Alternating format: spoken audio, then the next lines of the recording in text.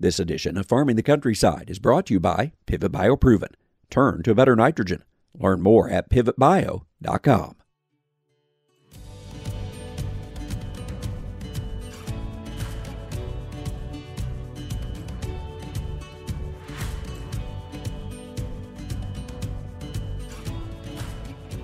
Welcome to Farming the Countryside. I'm Andrew McCrae. Many farms and small businesses have to consider how they will pass that operation from one generation to the next. Part of that process is estate planning, but if that's all you've completed, then you could be setting yourself up for failure. We discuss the key conversations family-owned businesses need to be having. It's our topic for this week's Farming the Countryside, brought to you by Pivot Bio. When it comes to using nitrogen on my corn, the more predictable, the better. That's why I've used Pivot BioProven 40 on my corn for the past 2 seasons. With Pivot Bio, I know my crops are getting the nitrogen they need, no matter the weather. And now that same predictability is available right on the corn seed. Pivot BioProven 40 on seed gives growers even more flexibility with their nitrogen plan. In these times of rising input prices, it's great to know you can have a proven source of nitrogen. Contact your local sales rep to learn more, or just go to pivotbio.com.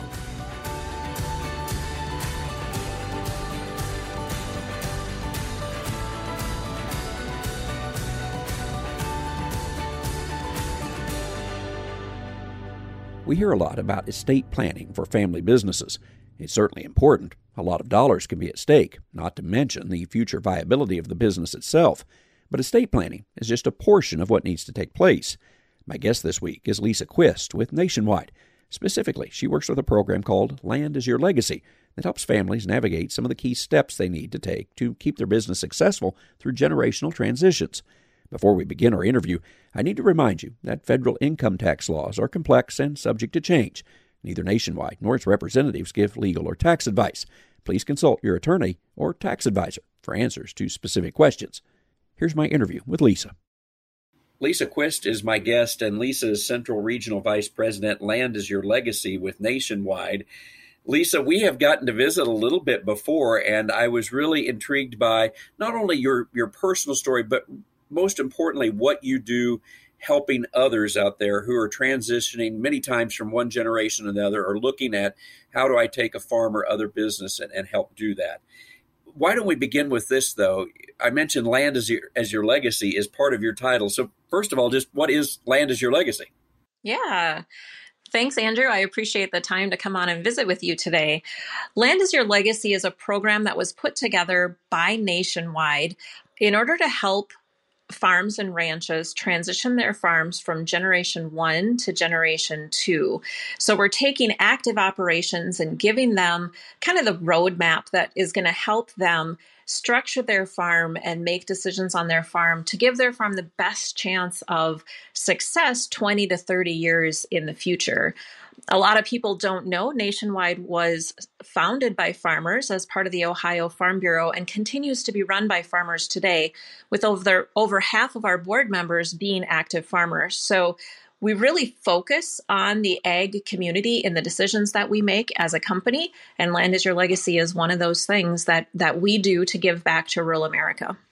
So we'll jump into some of what Land is Your Legacy does. But let's begin with a little bit of your background as well, because you have some farm in your background. And even this type of situation, I think it was important in what you do today because you had personal experiences dealing with moving from one generation to another. I did. That's correct. So my husband and I farmed with my father-in-law and made the decision to sell out a few years back because we just didn't feel like we could see our future in that operation. There wasn't a solid transition plan put into place. And we made the decision, my father-in-law has not passed away, we just made the decision to sell out. We felt it was the most financially responsible decision for us, as we were just unable to see our clear future in that operation because there wasn't a clear transition plan in place. It was a hard decision to make. And of course, many people are having to make those types of decisions because we think about transitioning from one generation to the next. And is it possible? Can we do it? And so forth is the discussion. One of the things when we had the chance to visit, you mentioned that it's very important to understand that an estate plan is not a transition plan. And sometimes when you have conversations with people or you hear about these conversations, they'll say, well, I'm all right because I've done my estate planning. So talk about that discussion, because that is an important thing that we need to discuss in this interview. Oh, yes, absolutely. Shout it from the mountaintops, Andrew. There is such, in my opinion, there is such a big misunderstanding in rural America. People may say, I've been to my estate planning attorney. Maybe they've done their wills, their trust, created an LLC, some of those things. But there's so much more that goes into it in order to ensure that a farm is transitioned successfully. We need to look at things like risk management and business planning and transferring of that knowledge. To me, that's one of the ones that's so important to me, is kind of the mentorship of the next generation. There's so many people on farms and ranches in rural America that are generation 2 and generation 3, and they're being treated more like a farmhand and not really being looked at as the next generation owner manager of that operation. And if we're not transferring that knowledge, we're really doing a disservice to generation 2 and 3, because while it is incredibly important, of course, to transfer the assets, if we don't transfer the knowledge, we're not setting them up for success.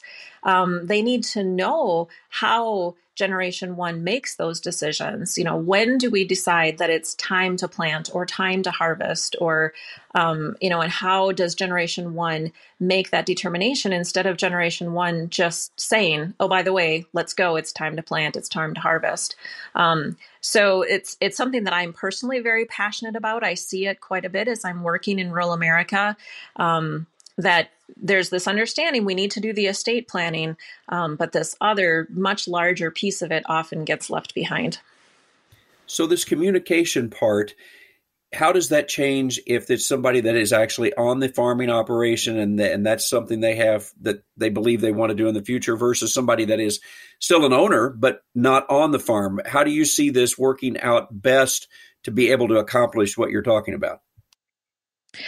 One thing that I really encourage our family farms to do and our operations to do is to establish a set pattern of family meetings.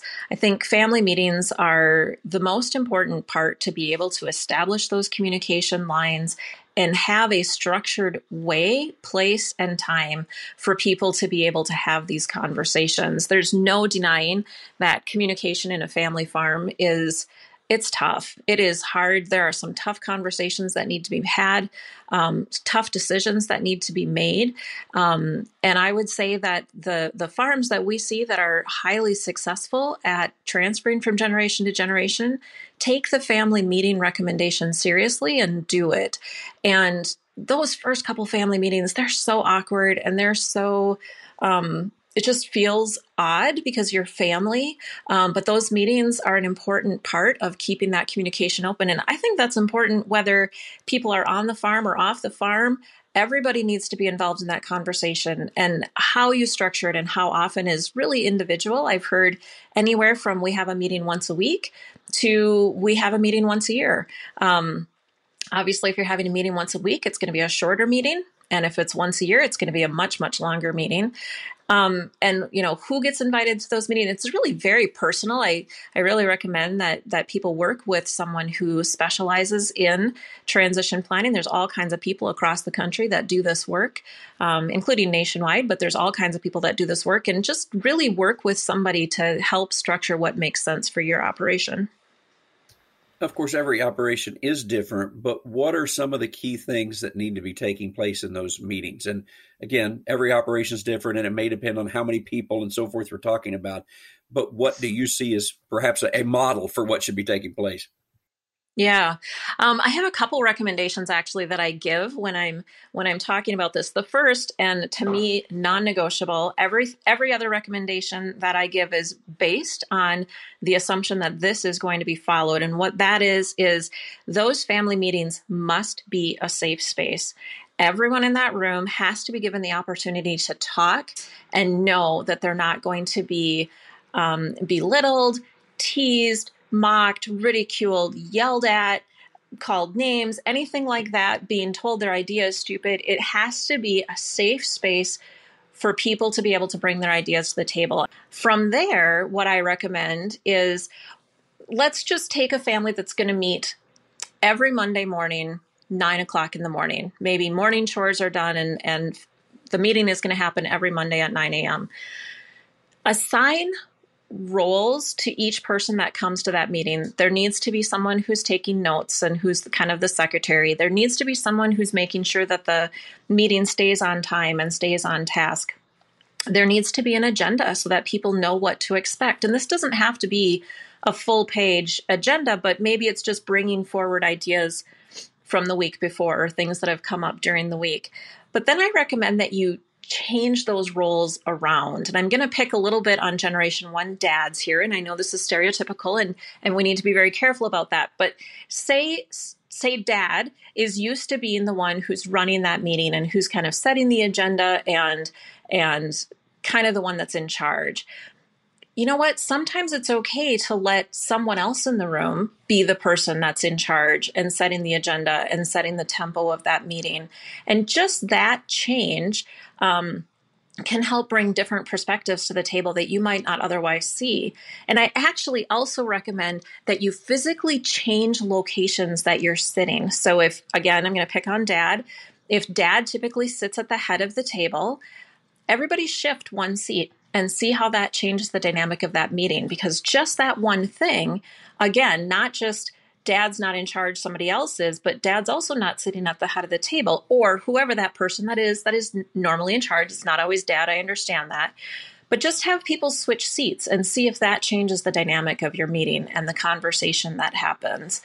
And then the other thing that I recommend, and this is easier said than done, I totally understand that, but we have to come to an agreement that we're going to not allow gossip in the family.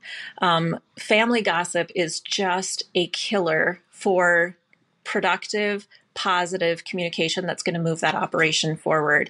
And again, in order to even hope to get rid of the family gossip, you've got to have that safe space for that family meeting. But if you can create that safe space for that family meeting, then the family gossip, you should be able to do away with that as well.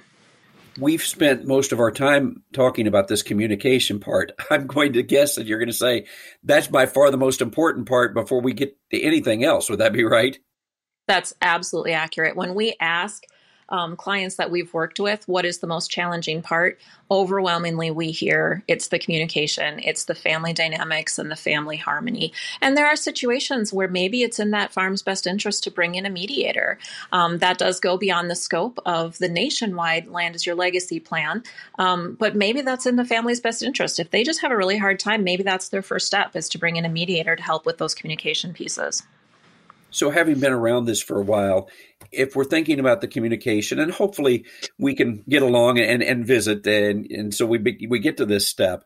If I am at that point, then what are some of these key markers that I should be talking about? Is it about, okay, is another generation going to come in and work the farm? Is it what goals they have? And then along with that, you probably have other people who have married into this family and so forth. What types of things do you run into? So I would say the key to that, Andrew, is really getting everybody on the same page and kind of moving in the same direction. And I have a different message. If I'm talking to Generation 1 or I'm talking to Generation 2 or even 3, there's kind of a different message there. For Generation 1, my message is, if your goal is for your next generation to come back and have this be an active operation that still is in business as a farm, not we're putting it into a trust and they're going to be landlords, but you clearly, you want them to run this as an active operation. Man, this work is 100% imperative to make that happen. If you then come to me and say, well, they can figure it out when I'm gone, or, they get along fine, it's not going to be a problem, they can hash it out when I'm gone, that's almost a guarantee that that operation is going to have to get split up and sold off if there's not that communication ahead of time. If I'm talking to Generation 2, I have a little bit different of a message. And my message to Generation 2 is, you need to understand that the decisions may not always go your way. Ultimately, Generation 1 are the major owners of the assets, and ultimately it's their decision. And the decision may not always go your way, and that needs to be okay. You need to make the decision for yourself that you're going to not hold grudges and you're not going to get upset or honestly act like a small child when the decision doesn't go your way. Be an adult, understand dad, mom, grandma, grandpa, whoever that is, still owns the majority of the assets, and ultimately it's still their decision. And if you're having, again, we're going back to assuming we're having these family meetings that are a safe space, then you have a place where you can bring up your goals and dreams and desires and what you want to work on. And you need to do that in a respectful way, understanding that letting go of that decision making and letting things kind of having you become the manager is a tough thing for generation one to do, because they've worked their whole life to build what they have. You look around on the operation and everywhere you turn is a reminder of how hard that generation one has worked to build what they have. And I think particularly with farmers and ranchers, it's an especially difficult thing because it's just so much of who they are as a human. It's their identity. It's their job. It's their home. It's their work. It's their life's work all around them. And now generation two is coming and saying, hey, we need to make a plan of how you're going to pass this all to me. So just be really cognizant of how hard that is for generation one to let go. Because they're not just retiring like somebody who maybe works on Main Street, but it's their whole way of life that they're in their mind walking away from. I know that the Land as Your Legacy program covers many different facets, and we probably don't have time to get to all of those, but are there some other ones that you would like to zero in on, again, with your experience and seeing different challenges that farm operations have? What are some of the other key components we need to be considering? Make sure that you have a solid risk management plan in place. There's, every state is different. Every operation is different. So I can't talk specifics. Again, I would just point you back to work with a professional who does this work. But there are so many tax laws and estate laws and different things that you need to account for in your plan as you're doing this work. And a professional in your state is going to be able to guide you through that. The Land as Your Legacy team would be able to guide you through that. And then know that if you go and you complete this, you work with someone who does farm transition planning and you have a professional walk you through it, you've got it all done. Know that this needs to be a living and breathing document. This is not a once and done, you put it on the shelf and you don't look at it again for 20 years. Anytime there's a change in Washington, for sure, or a major change in your operation, birth, death, marriage, divorce, kind of the big changes, you add a whole bunch of land or you sell off some land or you add a different entity, all of a sudden now you're going to start raising cattle and you've always been a crop farmer, something like that. You need to be reviewing these plans and keeping them up with what your current operation looks like. You can't just do this, put it on the shelf, and then 30 years from now, somebody pulls it off the shelf and thinks that it's going to work with all of the changes that have taken place in those last 30 years. So that's a big one, is making sure that you're reviewing it and keeping it up to date. Over time, a lot of these farm operations have certainly grown. We've seen a pretty good economy with commodity prices and so forth. And so we've always been dealing with a lot of dollars, but I think now we are dealing with many times a lot of dollars, a lot of money. Has that changed the discussions now that these operations have become so large and being able to simply handle some of this? Because you said earlier on that people can perhaps act differently when there are a lot of dollar signs there. How do we avoid some of the pitfalls, I guess? Again, I just go back to that communication. I have one advisor that I work with who they get the plan done. He works with mom and dad. He works with the on-farm kids. And then when everything is done, mom and dad have made the decisions. The final meeting that this particular advisor has is he brings in everybody. Off-farm kids, on-farm kids, in-laws, kids that have married into the operation, anybody that this plan touches, and he calls it the reading of the will before the death. So they actually all get in a room, and this advisor is there to kind of mediate it, if you will, or facilitate it. And he lets everybody in that room know this is the plan that Generation One has put together. This is their decision. This is what they've come up with, and this is why. And it gives everybody in that room the opportunity to ask questions directly of mom and dad, because I think sometimes when you hear these stories of, mom and dad passed away and now the kids don't talk to each other because there was all this fighting, a lot of times if you really boil that down, it goes back to people were surprised at the time of death of what the plan was. So this advisor feels very strongly that we just put it out there and we let everybody know from the beginning. It gives them a time to ask questions of mom and dad before mom and dad have passed away. I think that's great, personally. Yes, no, I can see how that would be. You mentioned time of death, and this is a discussion that I've had with different guests on this show is while we do not like to talk about death and we hope everyone lives a long and full life, we do need to consider as well of what about an untimely death? Something happens like this. We like to think of these things in our own time, but sometimes they don't. So how do I safeguard my family operation against those types of things? The only thing you can do is to put a rock solid plan in place that looks at all of the possible. You can never look at every possible contingency, but that it understands farming is a very dangerous occupation. And we've had situations where you make this plan and you assume that Generation One will be the first to pass away, but then there's some sort of an accident or illness, and it's actually Generation Two that passes away. So it needs to be done with a professional with the thought in mind to how are we going to build this regardless of what that final situation ends up being that causes the transition. We've tended to focus on the challenges, and rightfully so. We want to overcome those.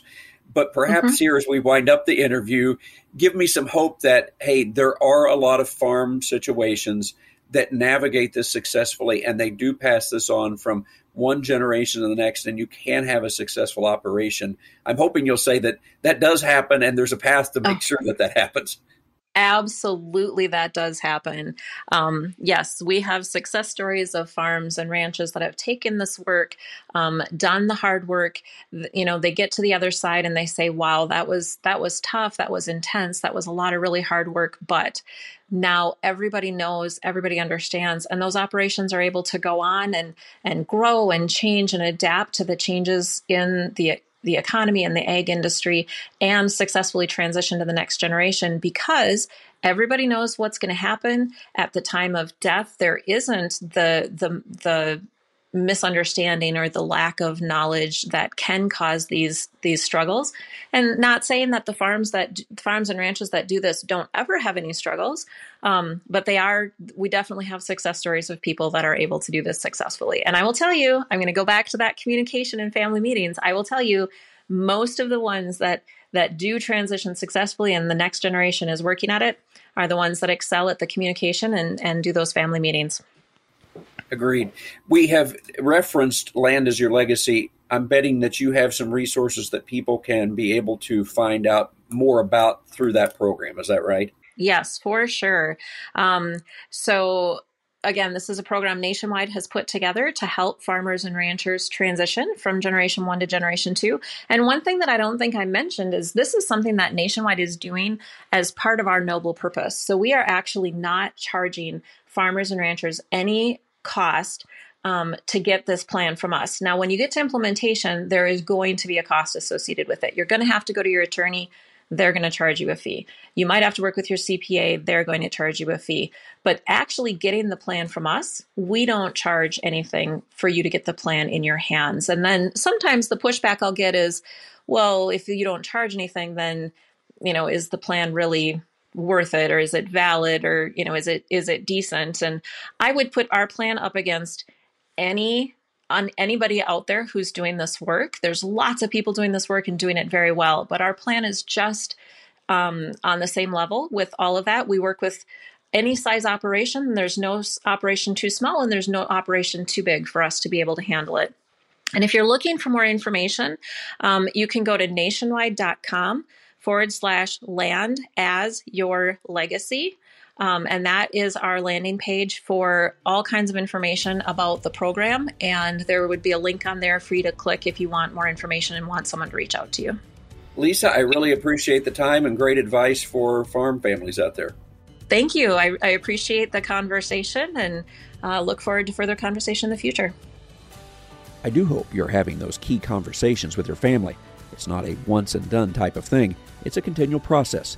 And while these conversations can sometimes be challenging, they are also so important to helping us keep working the land and operating our family businesses. Thanks for listening to this week's show. Remember, you can follow Farming the Countryside on Instagram, Facebook, YouTube, and TikTok. Just type in Farming the Countryside. We use those social media platforms to keep people updated and share more information, pictures, and videos during the week. And you can hear these shows in a variety of ways as well at farmingthecountryside.com, on many local radio stations, or on your favorite podcast platform. So be sure to go back and listen to past programs you may have missed for topics you want to review. I'm Andrew McCrae. I'll catch you next time on Farming the Countryside.